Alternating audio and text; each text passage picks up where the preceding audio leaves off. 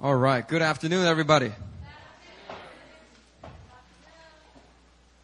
you have your Bibles, please keep it open to our text today. John chapter 1, verses 43 through 51.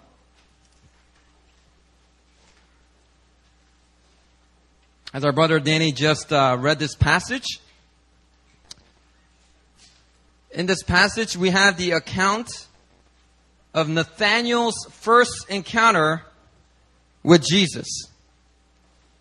Philip invites what seems like a very cynical Nathanael. And as Nathanael approaches Jesus, Jesus says to him, "Behold an Israelite indeed, in whom there is no deceit." All right. What a greeting, huh? What if, like, today is your first time meeting me? And then as you're approaching, I say, "Behold, a Korean indeed, who loves her kimchi." I don't know, like, something, what kind of greeting is that? Now, to be clear, this isn't a generic greeting that Jews have for each other back then. Okay? No, instead, Jesus had received revelation through the Holy Spirit that the person who was approaching him was a devout Jew and a man of integrity. The Holy Spirit revealed that, so Jesus spoke it out. Now, Jesus didn't know this information just because he is the Son of God. No, Jesus got this revelation via the Holy Spirit. You might be like, "Well, he's the Son of God. He knows everything." All right, well, Jesus, yes, he is the Son of God, but he was also called the Son of Man. And he's 100% God, but he was also on the earth as 100% man. Or else, if he wasn't 100% man, then his death wasn't 100%. And then the Bible says you will still be in your sins. So Jesus took on the form of humanity. That's what we call by the incarnation. That's a Christian term called incarnation. Jesus took on human flesh. And in that flesh, he had to get revelation from the Holy Spirit, just like you and I do. Because you notice a chapter earlier, Jesus didn't give such greetings to his other disciples. I mean, if he wants to get all of them to follow him, he could just use this technique. But no, Jesus doesn't do that because he didn't have that revelation from the Holy Spirit. Now, I think perhaps the Holy Spirit gave Jesus this word of knowledge in order to break through Nathanael's cynicism. Nathanael had this, attitude of, because he was a very disciplined guy. He was a very devout guy. He had this attitude of, "I'm better than you. What do you have to offer me?" There's that kind of cynicism. And I believe the Holy Spirit gave this word of knowledge so that Jesus could break through that. So Nathanael hears what Jesus says and then he responds, "How do you know me?" I don't know if it was like, "You don't know me," or "How do you know that?" Or like, and I don't know what kind of tone he said it, but he said, "How do you know me?" And so Jesus speaks another word of knowledge, one that he had received earlier. It was a vision, a mental image in which Jesus saw Nathanael chilling under a fig tree before Philip called him. So Jesus gets this vision, so he speaks out the second word of knowledge. Now, there's something radically special about this fig tree and Nathanael. Because this statement about Jesus seeing Nathanael under the fig tree, it hits Nathanael to the core. And his response becomes, "Rabbi, you are the Son of God. You are the King of Israel." Now, how did Nathanael go from cynic to fanatic in just the drop of a moment's notice? How did that happen? Well, this is the type of response that is commanded. This is a dramatic response that you may see when you operate in the word of knowledge. When words of knowledge come, sometimes they're it could appear more generic. And other times words of knowledge come and it reveals the secrets of your heart. Something that you know that only God knows. It's like you and God are the only person that knows about this little habit that you have. Perhaps for Nathanael, it was like Jesus saying, "I saw you on your MacBook Pro at Starbucks before you came over here. Or I saw you having quiet time at your company cafeteria, sitting all by yourself during the lunch hour. Or I saw you playing Madden on your PS3 when you should have been working on your sermon. Okay?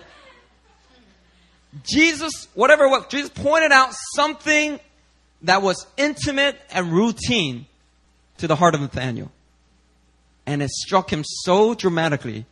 He goes from Nazareth, what good comes out of there, to Jesus, you are the Son of God, the King of Israel. Now, look at how Jesus responds to Nathanael's dramatic response. Look at verse 50. Come on. Look at your word. Look at your sword. Look at verse 50. Let's read that together. 1, 2, 3, go. Jesus answered him, because I said to you, I saw you under the fig tree. Do you believe? You will see greater things than these. Amen. You will see greater things than these. Amen? Amen? Who in here wants to see greater things than these? Come on, wave your hand in the air. Come on, that's me. I want to see greater things. Jesus is like, you think that's impressive? You follow me, you ain't seen nothing yet. You're going to see way greater things than just a word of knowledge. Jesus promised Nathanael that he would see greater things. And as Nathanael followed Jesus, what did he see? He saw greater things than these. Way more crazier things.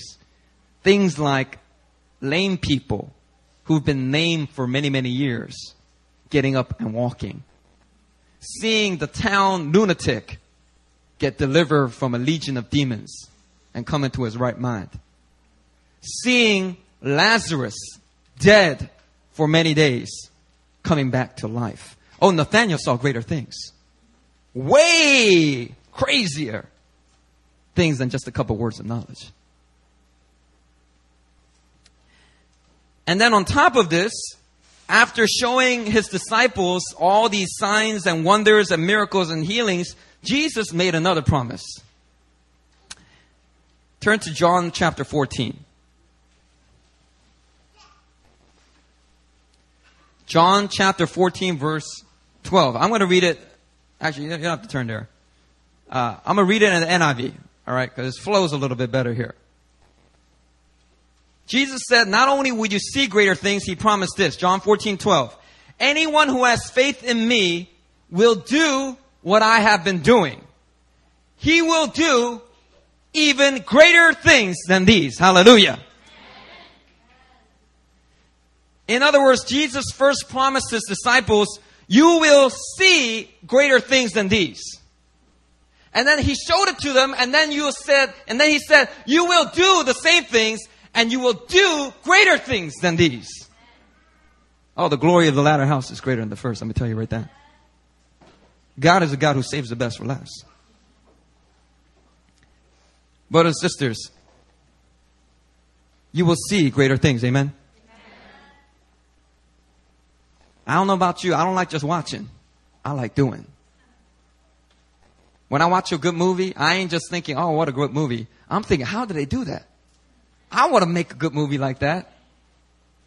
Hallelujah. Do you want to see greater things? Do you want to do greater things? Brothers and sisters, these promises are for each and every one of you. Amen? You know, we've been seeing some amazing things here at New Philly. You know, signs, wonders, fire of God falling on people, even skeptical people coming forward. God, the fire of God coming on them, reviving them. Demons getting cast out. People getting healed and delivered from all kinds of traumas and mental diseases. People repenting, giving their lives to the Lord after backsliding. Going on mission trips where we see physical healings, salvations. We've seen some pretty amazing things. But who in here wants to see greater things than these? Come on, somebody. Who in here wants to see greater things than these? What was that? That's why we're fasting for 21 days. Come on now. I'm so proud of y'all. I'm so proud of this church. As of last night, we have 108 people signed up to fast for 21 days. There are 76 from Hillside, 28 from Itaewon, and then 4 of them are actually living abroad. There are alumni or people that used to go to our church. They heard about the fast and said, I want in. I want to share in the sufferings so I can also share in the glory. They want in. So, and out of this 108, we encourage people that are able, who are at that measure of faith, to be to do a liquids only fast. So more than half the people that are of the 108 are doing a liquids only fast. And you know what? And this is our way of saying, Lord, we have got to have more of you at any cost. God, we celebrate, we thank you for what we have received thus far. But God, we know there's so much more. And Lord, we want to see greater things. And not only do we want to see it, we want to do greater things for your glory. That's what this 20-day, one-day fast is all about. It's like, we're celebrating, we're happy with what we've seen thus far. But we know there's so much more. There's greater things, brothers and sisters. Greater things have yet to come. Greater things are still to be done in this city. Hey. Greater things are coming. Greater things are coming. And you know what? Some people are just going to watch the greater things. Other people are going to do it. I want the honor of being able to take part in it. I want to have the fun of doing it. Hallelujah. Who wants to watch 100 YouTube videos of Todd White healing people on the streets? Look, I want to have a YouTube channel where people watch me heal people on the streets. One of my strengths is significance, so I don't mind saying stuff like that. Anyway, I want to do it. I don't want to just watch it. So how can we be sure that we will see greater things? What if just this is the best it gets? What if God is saying, hey, I've given you so much already by my grace. Why are you so spoiled? Why are you so greedy? Why are you asking for more? Look, I've given you so much. I've given you the cross. I've given you salvation. I've given you the baptism of the Spirit. Why are you asking for more? You should be happy with what you got. Is that the voice of our Father?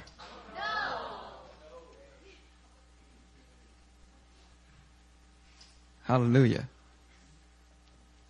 Jesus said, I know my sheep know my voice. We know that that's not the voice of the Father. The voice of the Father is saying, look, this is just the beginning. You will see greater things. You ain't seen nothing yet. The glory of the latter house is greater than the first. Now, how can we be so sure that we will see greater things and do greater things? Well, brothers and sisters, there's another promise that just seals the deal, and it's the message that I want to get into your spirit today. Look at John chapter 1, verse 51. After telling Nathanael, you will see greater things than these, Jesus says to him, truly, truly, this usually means pay attention. Don't miss this. This is going to be good. Listen up. Truly, truly, I say to you, you will see heaven opened. Hallelujah. And the angels of God ascending and descending on the Son of Man. How can we be so sure that we will see and do greater things than these? What gives us such optimism? Well, it's right here. It's Christ's promise of an open heaven. Jesus said, you will see heaven open. I want you to turn to your neighbor right now, prophesy that. You will see heaven open. Come on, say it. Say it with some boldness.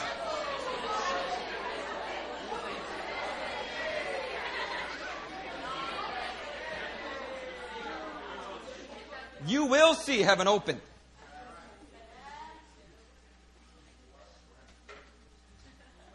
You will see and do greater things. Why?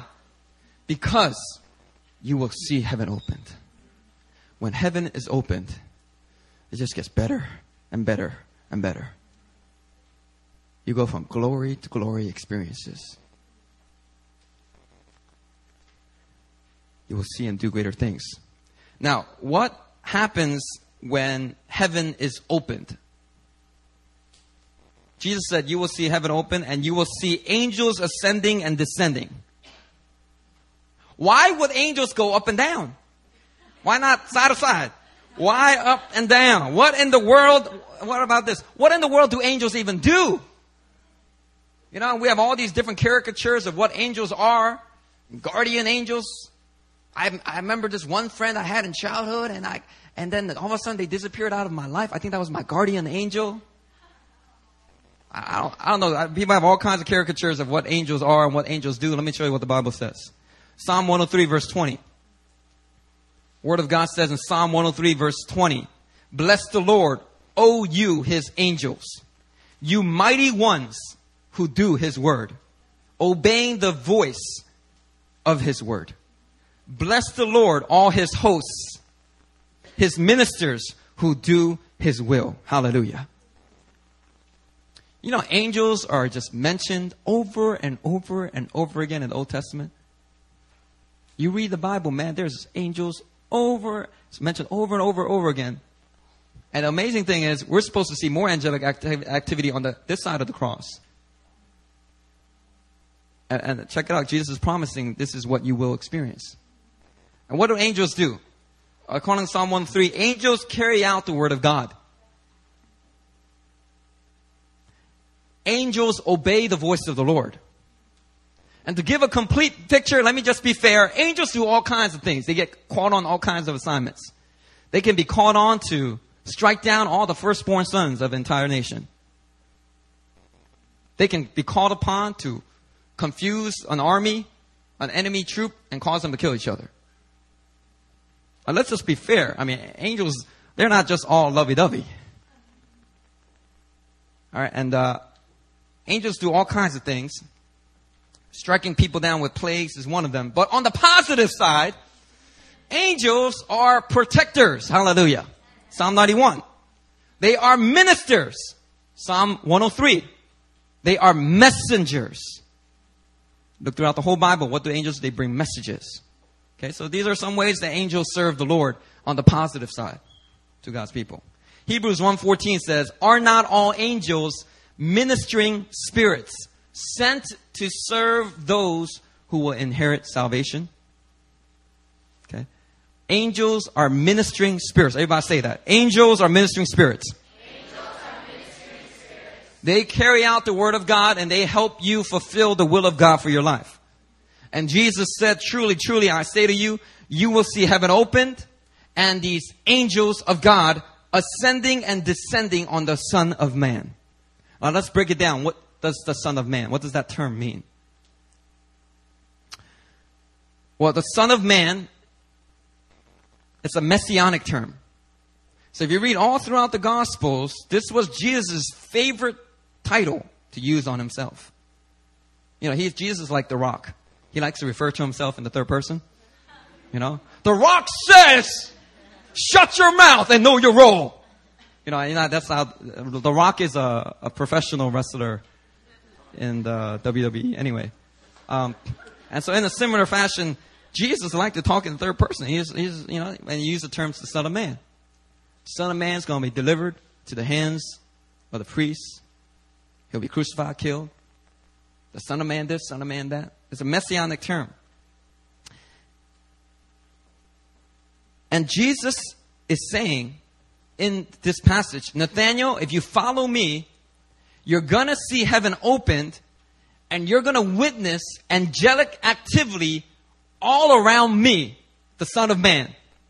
Angelic activity that will blow your mind. I'm just summing it up for you. You know, Jesus was a Galilean. He spoke with ghetto slang. He spoke with Ebonics of that time. So don't look at me like I'm the one that's off. I'm summing it up for you. Said, look, you follow me, you're going to see angelic activity that's going to blow your mind. Now, practically, what did this open heaven and this angelic activity look like in the Bible? What did it look like in Jesus' ministry? Okay, let's look at it. You don't have to turn there, but I'll refer to the passages. It all begins at Jesus' water baptism in the Jordan River. Matthew 3:16 tells us that at the baptism of Jesus in the Jordan River, the heavens were open. Hallelujah. And when heaven was opened, what happened? Jesus saw something. But guess what? John the Baptist also saw that. He said, I saw the Spirit of God come out of heaven, because the heaven was open, by the way. Spirit of God come out of heaven and rested upon Jesus like a dove. And with the Holy Spirit coming on Jesus like this, there also came the anointing. And God anointed Jesus and empowered him to begin his public ministry. So from this passage, we can see that when heaven is opened, the anointing of the Holy Spirit gets released upon his people. It gets released upon people. And people also get affirmed and called into the ministry when there's an open heaven. You know, some people who have a calling to ministry, they have all these dramatic stories of how they were on the run from God, they're rebelling from God, they're backsliding from God, and they go to this one retreat. And all of a sudden, God just calls them very strongly, almost like out of the blue, without a clue. And all of a sudden, they're giving their life. Lord, I'll go to the nations for you. I'll be a pastor. I'll go to seminary. And then afterwards, they wake up and they're like, what did I do? Why do people have these kind of dramatic full-time ministry calling experiences? Why? Because there's an open heaven. When there's an open heaven, people get called into ministry. Hallelujah. It's the effect of open heaven. If you look later in Matthew 14, we have Jesus trying to feed the 5,000. And this was just the men, not including women and children. And Jesus was trying to feed them with 2 loaves and 5 fish. And verse 19 of Matthew 14 says something very interesting. It says that Jesus took the bread and the fish, and then he looked up to heaven, said a blessing, broke the bread, and gave it away. Now, I don't know if you have ever asked yourself, why did Jesus look up to heaven? Did he see an airplane taking off? I guess that wasn't very funny. I'm sorry. If I was like, bad joke. Take that out for the Itaewon service.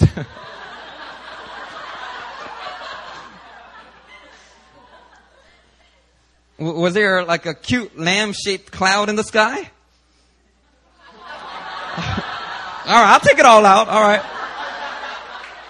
Y'all tried me up here. But anyway, why did Jesus look up? Why did he look up? Why did he look up? Well, think about it. Jesus said, you will see heaven open. Now, we don't know for sure, but I bet Jesus probably looked up to heaven because he saw that it was open. Or he had the faith to believe that heaven was opened. So in a symbolic gesture, he looks up to heaven. And he knew that in heaven, there is no lack.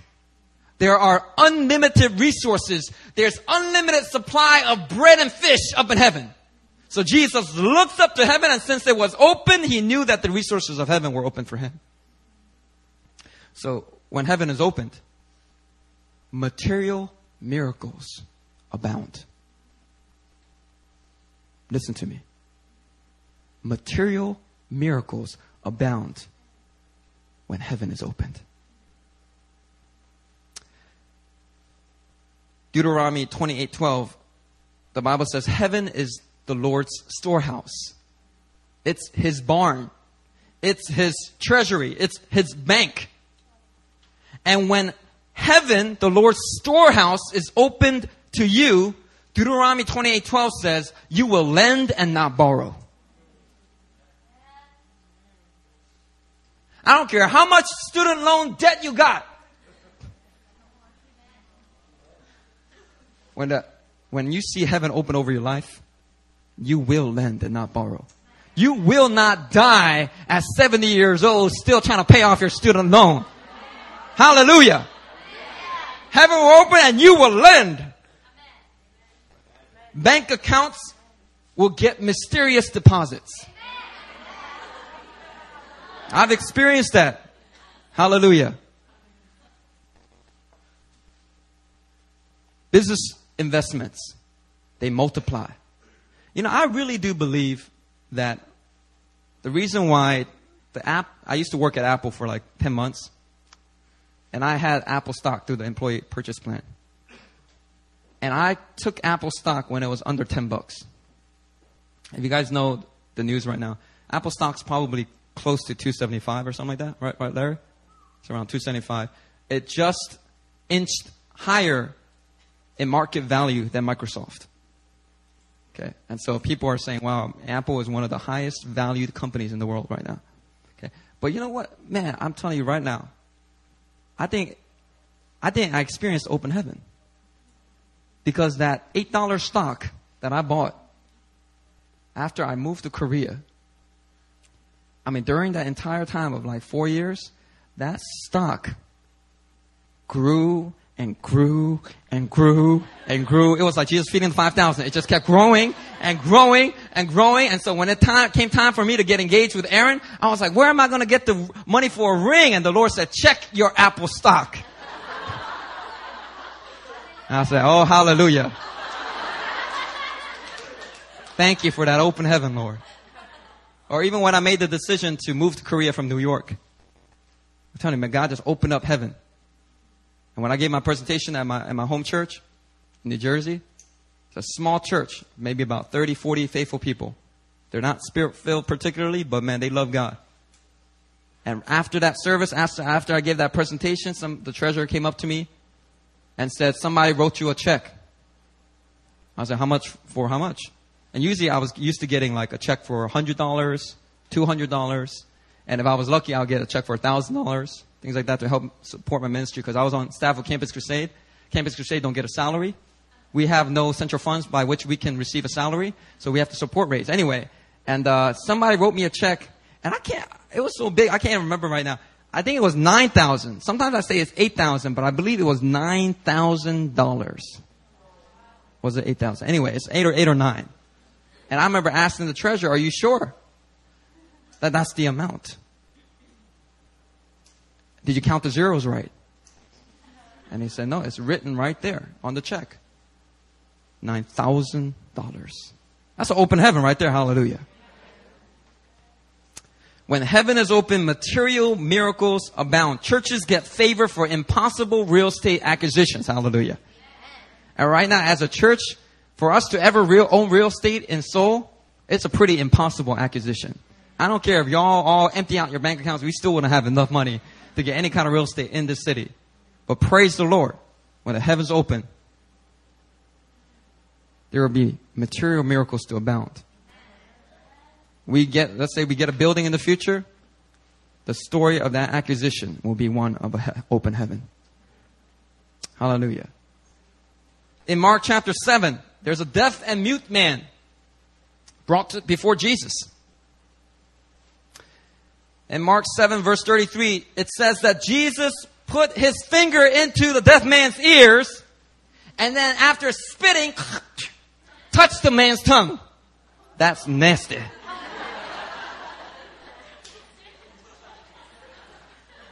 He wasn't done. Verse 34, it says that Jesus looked up to heaven. He sighed and he said to him, be opened. And the man was healed on the spot. Hallelujah. Now, you can go out and put your fingers into a deaf man's ears all you want. You can try spitting on your hand and trying to find a mute person to let you touch their tongue. You can do it 100 times, but you won't see any healing. You see, the key was not the method, but an open heaven. And before Jesus heals this man, you can see him looking up to heaven. And I believe that every time Jesus healed, whether he physically looked up to heaven or not, his eyes, the eyes of his spirit, were always constantly upon heaven. he saw that there is no scoliosis in heaven. There's no cancer in heaven. There is no all kinds of mental diseases, lunacy, epilepsy. He saw that that's not in heaven. And so he bound that which he saw according to heaven's standard. And he saw that in heaven, people up in heaven, they have peace. They're abounding with joy and love. So Jesus will release that onto the earth. He was always looking up to heaven as his standard. So when heaven is opened, physical healings abound. Amen? Amen? Come on now. Physical healings abound when there is an open heaven. Angels show up to repair legs, relieve back pain, cleanse people of diseases, loose people from various spirits of infirmity. When you see heaven opened, lots of angels from the Lord will show up to minister physical healing. There are like chiropractor angels that show up and they pop, pop, pop. And you're like, whoa, what was that? And you're healed. Hallelujah. I think there's, I haven't heard too many personal testimonies, but secondhand testimonies of people getting a weight loss experience. Where they're just worshiping God, and for maybe they have some kind of disease or some kind of condition or depression, and they have gained a lot of massive weight. And they're just worshiping God, and then at the end of the worship, their pants are on the floor. They'll lose like 50, 100 pounds just during the worship. That's like a Richard Simmons angel. It shows up. I don't know. But that angel's, got some power. But when heaven's open, physical healings abound. Now, the earthly ministry of Jesus wasn't very earthly, was it? It was very heavenly. Because he knew what an open heaven looks like and does. Now, let's go back to John chapter 1, verse 51. Jesus said here, "Truly, truly, I say to you, you will see heaven opened and the angels of God ascending and descending on the Son of Man." Now, I explained earlier that the term Son of Man was a messianic term.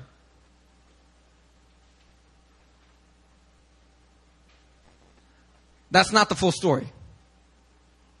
That term, there's more to it than just that. The title Son of Man actually has a double meaning. Alright, so if you want to study theology, alright, check this out. Son of Man has a double meaning. It can refer to the Messiah, or it can refer to a literal son of a man. Okay? And so you see this, you go back in the Old Testament, God uses this title on Ezekiel. He looks at Ezekiel and says, "Son of man, can these bones live? Son of man, prophesy to the breath. Son of man, son of man, son of man." Okay. It's got a double meaning. So when Jesus says, "You will see heaven opened and the angels of God ascending and descending on the Son of Man," Jesus isn't just talking about himself. Because he could have said Son of God. No. I believe he uses the term Son of Man to leave the double meaning in place in order to train his disciples to get into their heads that not only will they see him doing miraculous works, but they will go on to receive the same anointing he has and go on to do the same works that he did. He's trying to get it in their heads. You're going to do the same things I've done, and check this out, even greater things than these. Look, Jesus is not insecure. But what? You're going to do greater things than me? You're crazy? I raised people from the dead when I was on the earth. No, Jesus is not insecure. Jesus is like a loving father. He's like a loving father that had 3 years of a basketball career in the NBA, and he broke some records. And then here comes the son along, and he gets drafted into the NBA, and he has more than 3 seasons. And he's just rooting on his son. "Come on, son, break my record. Come on, son. Come on, shoot those threes. Come on, son, win those championships." That's what Jesus is like. That's what our Father is like. He's not insecure, like, you're going to do greater things than me. I'm the Son of God. How are you going to do greater things? He's not like that. He wants you to do greater things. Hallelujah. Now we see evidence of this open heaven in the life and ministry of the early church. So let's see what an open heaven brought them. Acts chapter 2. The disciples, they're gathered in prayer and fasting. And then the heavens were opened. And the Bible says that a mighty rushing wind came from heaven and filled the entire house where they were sitting. And then they were all filled with the Holy Spirit, began to speak in tongues as the Spirit gave them utterance. You can see from Acts chapter 2 that the heavens didn't close up when Jesus finished his earthly ministry on the cross and went into heaven. When he ascended into heaven, Jesus didn't say, "Oh, no, no more of that. Close up heaven." Nope. Heaven was opened.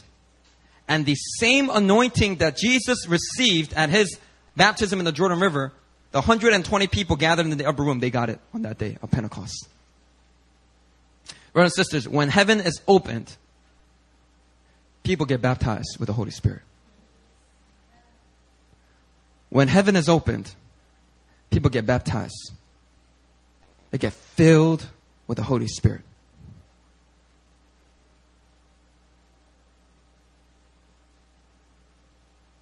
Hallelujah.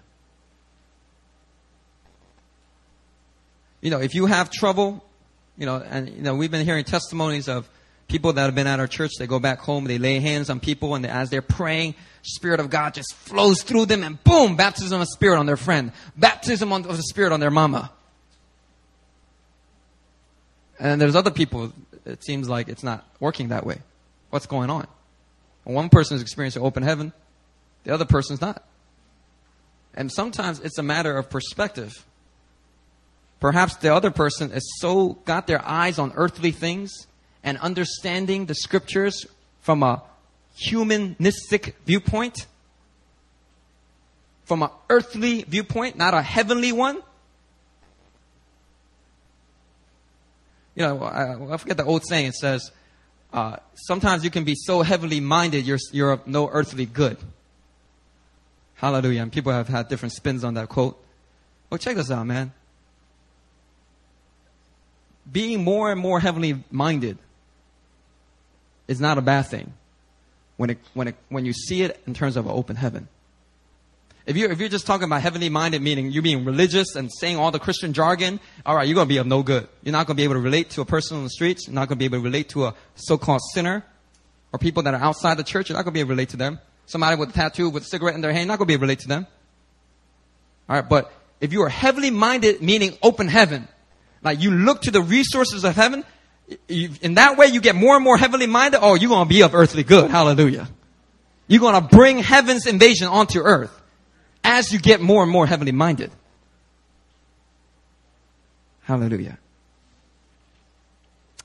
Later on, Acts chapter 10. Heaven gets opened and Peter sees a vision, a large sheet, a large picnic blanket, I don't know, with unclean animals on it. The Lord told him to kill and eat. Eventually, this vision happened 3 times, and it opened up Peter's heart and put his heart at peace to bring the truth of the gospel, not only to the Jews, but to the Gentiles. In other words, when heaven is open, listen to me. When heaven is open, God pours out revelation. He unlocks the mysteries that are contained in the scriptures. He unlocks revelation when the heavens are opened. Hallelujah. In Acts chapter 22, the Apostle Paul, he recounts his conversion experience on the road to Damascus. And he says that on his way down, a great light from heaven. Once again, you got to open heaven. Great light comes out from heaven. And it just completely wrecks him. And with that light, the voice of the Lord spoke to him, leading to his conversion. If you've been counting, I think I'm on 6 or 7. When heaven is opened, people get radically saved. People get radically saved. The issue is not sometimes people think the issue is the gospel presentation, making sure you're meticulous to put in every single point of the gospel presentation. Make sure you mention this, make sure you mention the law, make sure you mention the repentance. And for a person who's never heard the gospel, it's very important to include all those elements and present the gospel in its wholeness.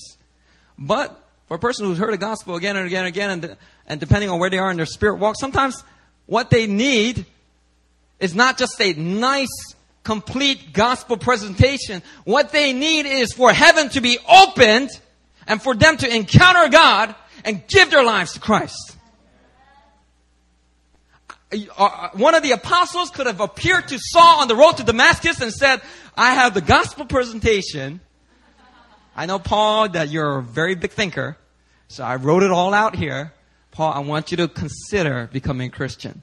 Okay? That would not have made Paul get converted. It is an open heaven that brought the salvation of one of the greatest persecutors of that time. You want to see some of these crazy men like General Butt Naked from Liberia? Hallelujah. Excuse my French. Is that all right?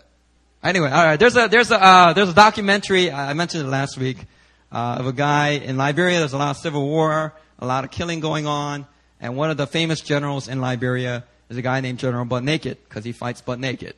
Anyway, he used to kill innocent children, drink their blood, go out to battle, and kill other children. Anyway, long story short, God converted General Butt Naked. So now he's evangelist. What's his name again? Evangelist Joshua. And the non-Christian person that's making the documentary, he says to himself, toward the end of the documentary, he says, this guy, there's something wrong going on. This guy is preaching to a group of people. This guy has killed thousands of people. And he's preaching to a group of people whose family members he probably killed. And they're there praising and adoring him for preaching the Word of God. And he says, that is effed up. Because this non-Christian the documentary maker, he couldn't get it. He was like, what the heck is going on? All right. And what did General Butt Naked, what happened to him? He experienced open heaven. That vision of Jesus, that voice of Jesus that he got, that experience, he encountered God. And he was converted. When heavens are open, you see salvation by the masses. You know, the Bible says in Joel chapter 2, and in those last days I'll pour out my spirit on all flesh. Your sons and daughters will prophesy. Old men will dream dreams. Young men will see visions. And if you keep reading, it says, and everyone who calls on the name of the Lord shall be saved. I'm telling you, as heaven gets more and more open because the people of God, they know how to open heaven. They know how to carry that open heaven. As there's bigger open heaven all over the earth, salvation is going to come by the masses. If you look in the book of Revelation, Jesus, in one of the visions, he has a sickle. And he harvests the earth in the last days. Think about it. We have 6.7 billion people on the earth right now. Jesus is going to harvest at the last days. And there's just going to be billions of people coming to Christ in 1 year. And it will not be because of Billy Graham. Oh, we got the next Billy Graham Jr. here. Or because somebody came up with a new technique for evangelism. No, it's going to be because of open heaven. Now, brothers and sisters, do you see the wonderful things that happen when heaven is opened? This is just a short list. I want you to prophesy to your neighbor again. You will see heaven opened.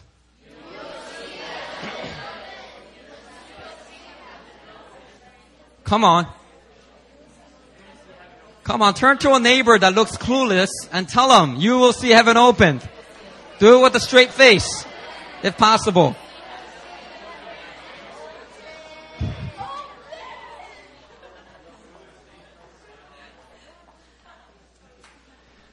You will see heaven opened.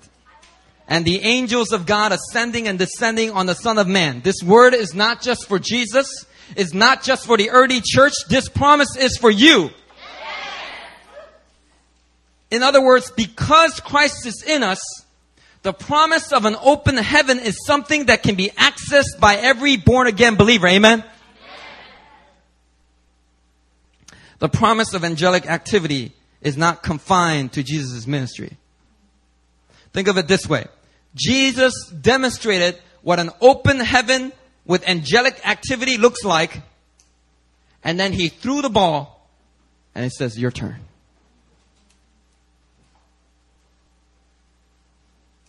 Or as Bill Johnson said it, he said, tag, you're it.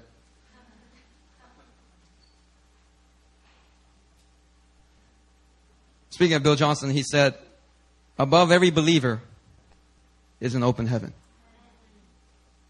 Demonic spirits cannot block the fellowship between the Spirit of God in you and the Father who is in heaven.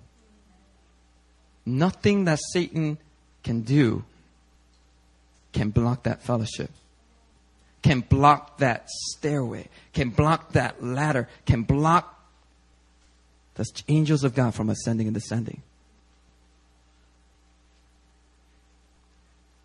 So where is the block coming from?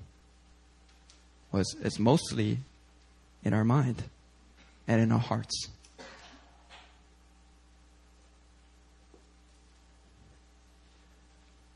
Brothers and sisters, it is immensely important that we learn how to live in and cultivate an awareness of the open heaven over us.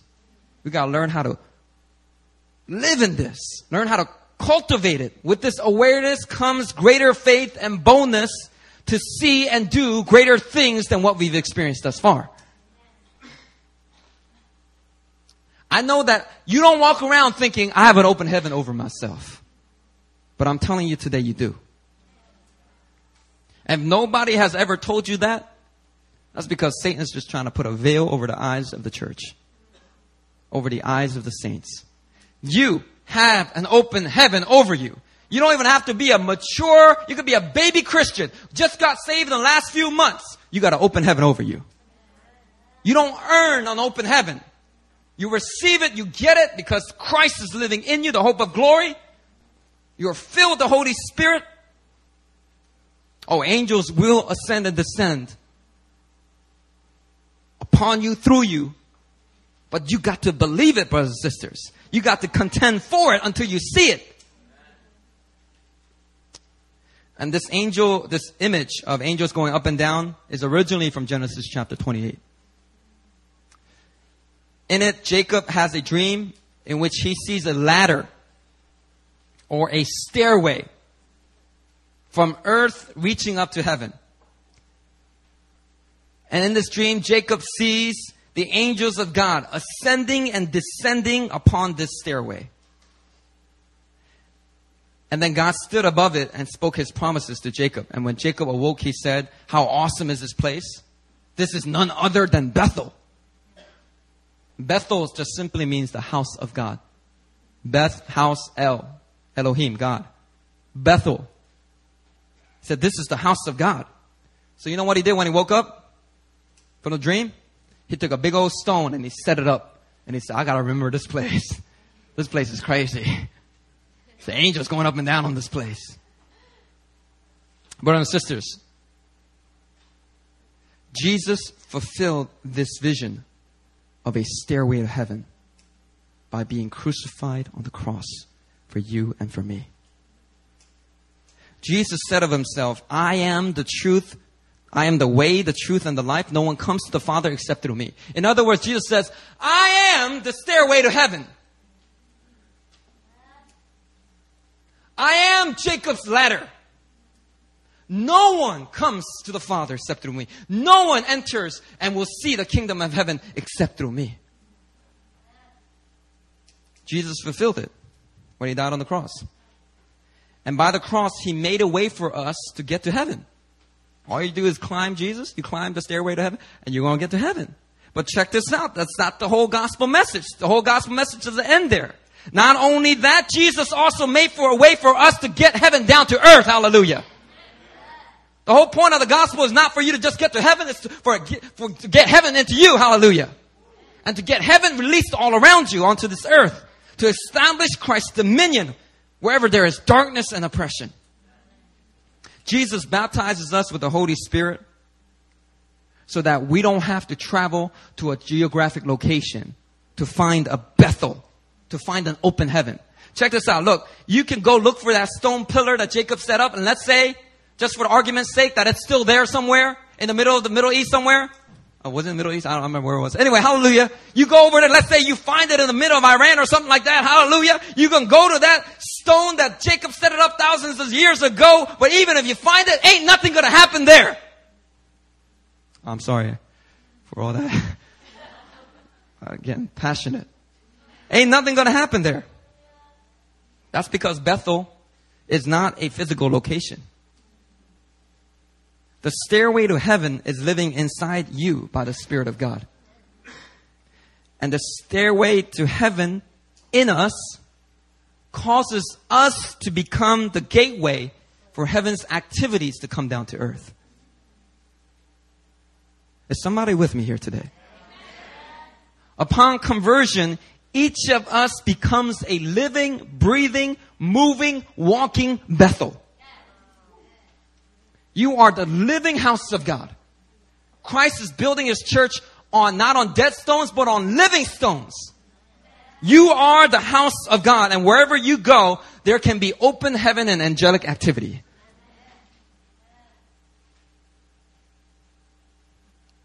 Many times we are involved in supernatural activities happening around us, but we're oblivious to it. Pastor Paul, he told me stories of how he'd be at revival meetings and people will be manifesting. The power of God will show up. People will be on the ground shaking. People will be on their seats, like manifesting with their arm going crazy. You saw some of that a couple of weeks ago here during our service. And it might have freaked some of you out. Well, you know what Pastor Paul said? He said that his eyes were open and he saw the angels in the room. And he said that these angels were different sizes, different wing expanses. I don't know if they're different color, but anyway, these angels, they all look different. And guess what they were doing? They were grabbing Wongyu and they were shaking him up like this. And that's why Wongyu was manifesting. And they took Mina's arm and was going like this. Yeah! That's why Mina was manifesting like that. Those physical manifestations were a reflection of a spiritual reality. Angelic activity was filling the room. And Pastor Paul had the privilege to be able to see it. I thought that was just so cool. Because up until that point, I was kind of new to the charismatic movement. And I was like, man, I don't know, those manifestations, they kind of weird me out sometimes. Because my wife, Erin, when she got baptized with the fire, for a whole month, she kept doing this inside thing. Like, ugh. Ugh. The holy crunches. Ugh. She go around doing, I was like, what is that? Are you that insecure? You got to get all that attention for yourself, That's kind of natural thoughts I was thinking. I didn't say it. I didn't really believe it. Come on. That's not what I believe, but the thought can't cross my mind. Like, why are they doing that? Who are you kidding? Come on, we're not even in a church service. Come on. All right. Well, when Pastor Paul explained these things, I realized, well, maybe Erin can't help it sometimes. And God was marking her for ministry. I mean, oftentimes when God marks somebody for ministry, they have like that dramatic, experience, encounter, and manifestations for like a good month or something. Monica got it. She ended up marrying Roberto. Jenny got it for a whole month. She ended up marrying Cry Brian. Erin got it. She ended up marrying me. Hallelujah. So, men of God in here who have a full-time ministry call, take note of the girls that manifest for an entire month. They might just be your wife. Hey, what I'm saying is, whether you can see like Pastor Paul into the spirit realm or not, it's important to cultivate spiritual eyes. I want you to repeat after me. Lord, I want to see heaven opened all around me. And through me. Open my eyes so that I can discern. So that I can see. Supernatural and angelic activity. I don't care if you don't get to see it with your natural eyes. If you can't see with your natural eyes, you discern it by the Spirit of God. But you need to open your eyes to the angelic activities that will show up because there's a heaven open. There's an open heaven over you. Brothers and sisters, you were born to believe in things that you cannot see. You were designed to partner with heaven and bring supernatural, angelic assisted ministry to dark and oppressed places. That is your calling. That is your destiny. That is your purpose. God wants His glory to rise upon you so that you can carry open heaven wherever you go. And I want you to contend until you see heaven open upon everything that you do. Until you experience a life of miracles all around you. For this is the heritage of the sons of God. Those who are led by the Spirit of God will be called sons of God. And you know, because you're a son, Jesus says something very important. I'm going to end with this. Matthew 16:19. Jesus said this. He said, I will give you the keys of the kingdom of heaven. Check this out. Listen to it as a son. Don't listen to it as just I'm a believer. Don't listen to it as I'm a Sunday Christian. Listen to it as a son. As a person, your destiny is to receive this word and apply this word. Jesus said, Matthew 16:19, I will give you the keys of the kingdom of heaven. What do keys do? Keys open doors. And what did Jesus say He gave you the key to? He gave you the keys of the kingdom of heaven. Oh, come on, somebody. This is a good word. This is a good word. When God has given us the keys to open heaven wherever we go. Amen? But we got to take hold of that. We got to believe that. We got to contend for it. Hallelujah. Let us pray.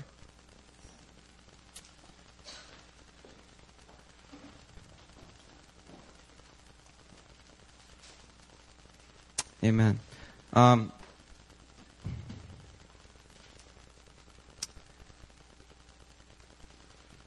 There's one thing that I failed to mention that I want us to pray about right now. As I preach the message, and the basic message is that you are a Bethel. You carry an open heaven over you. And as you learn to take hold of the keys of the kingdom of heaven, you will learn how to unlock heaven wherever you go.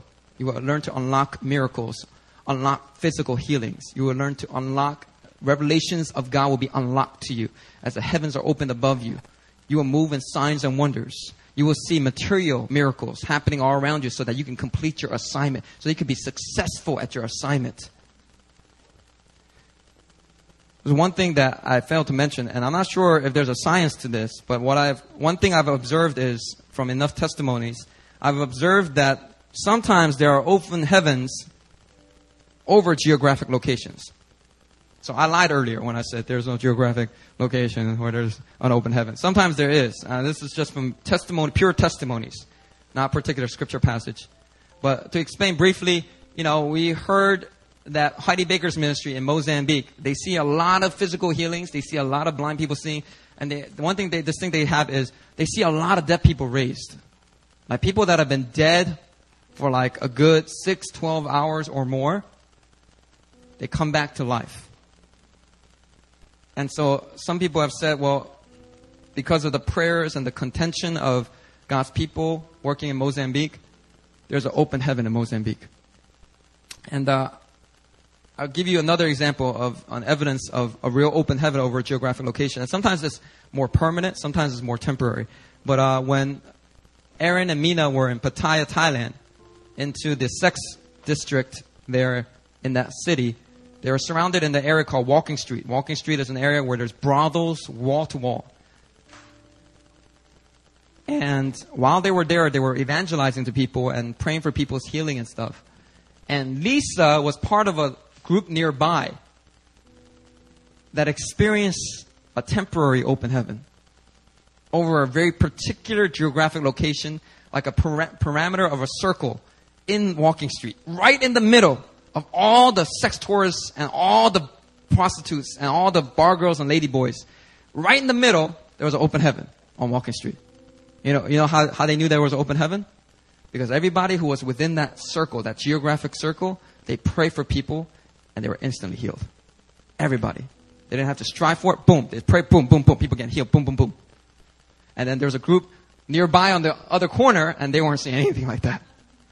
So when I hear these types of testimony, it lets me know that when there's corporate faith released, there can be this type of open heaven over corporate regions. And I want New Philly to be a Bethel. As a church together, I want this church to be such a place where there is open heaven. When people come in, they encounter God supernaturally. We want New Philly to be a Bethel, a house of God where angels ascend and descend upon our sanctuary. Miracles abound. Healings take place. And New Philly, as we go through this 21-day fast, I want to call and exhort each and every one of you. Let us knock on the doors of heaven so that God will give us an open heaven over New Philadelphia. Come on, how cool will that be? How amazing will that be? And not only will we have individuals out on the street that can bring open heavens, but we come into the house of God together, and there's even a greater experience of angelic activity because New Philly will be known as a Bethel. I want us to pray into that right now. Come on, everybody, lift your voice. Come on.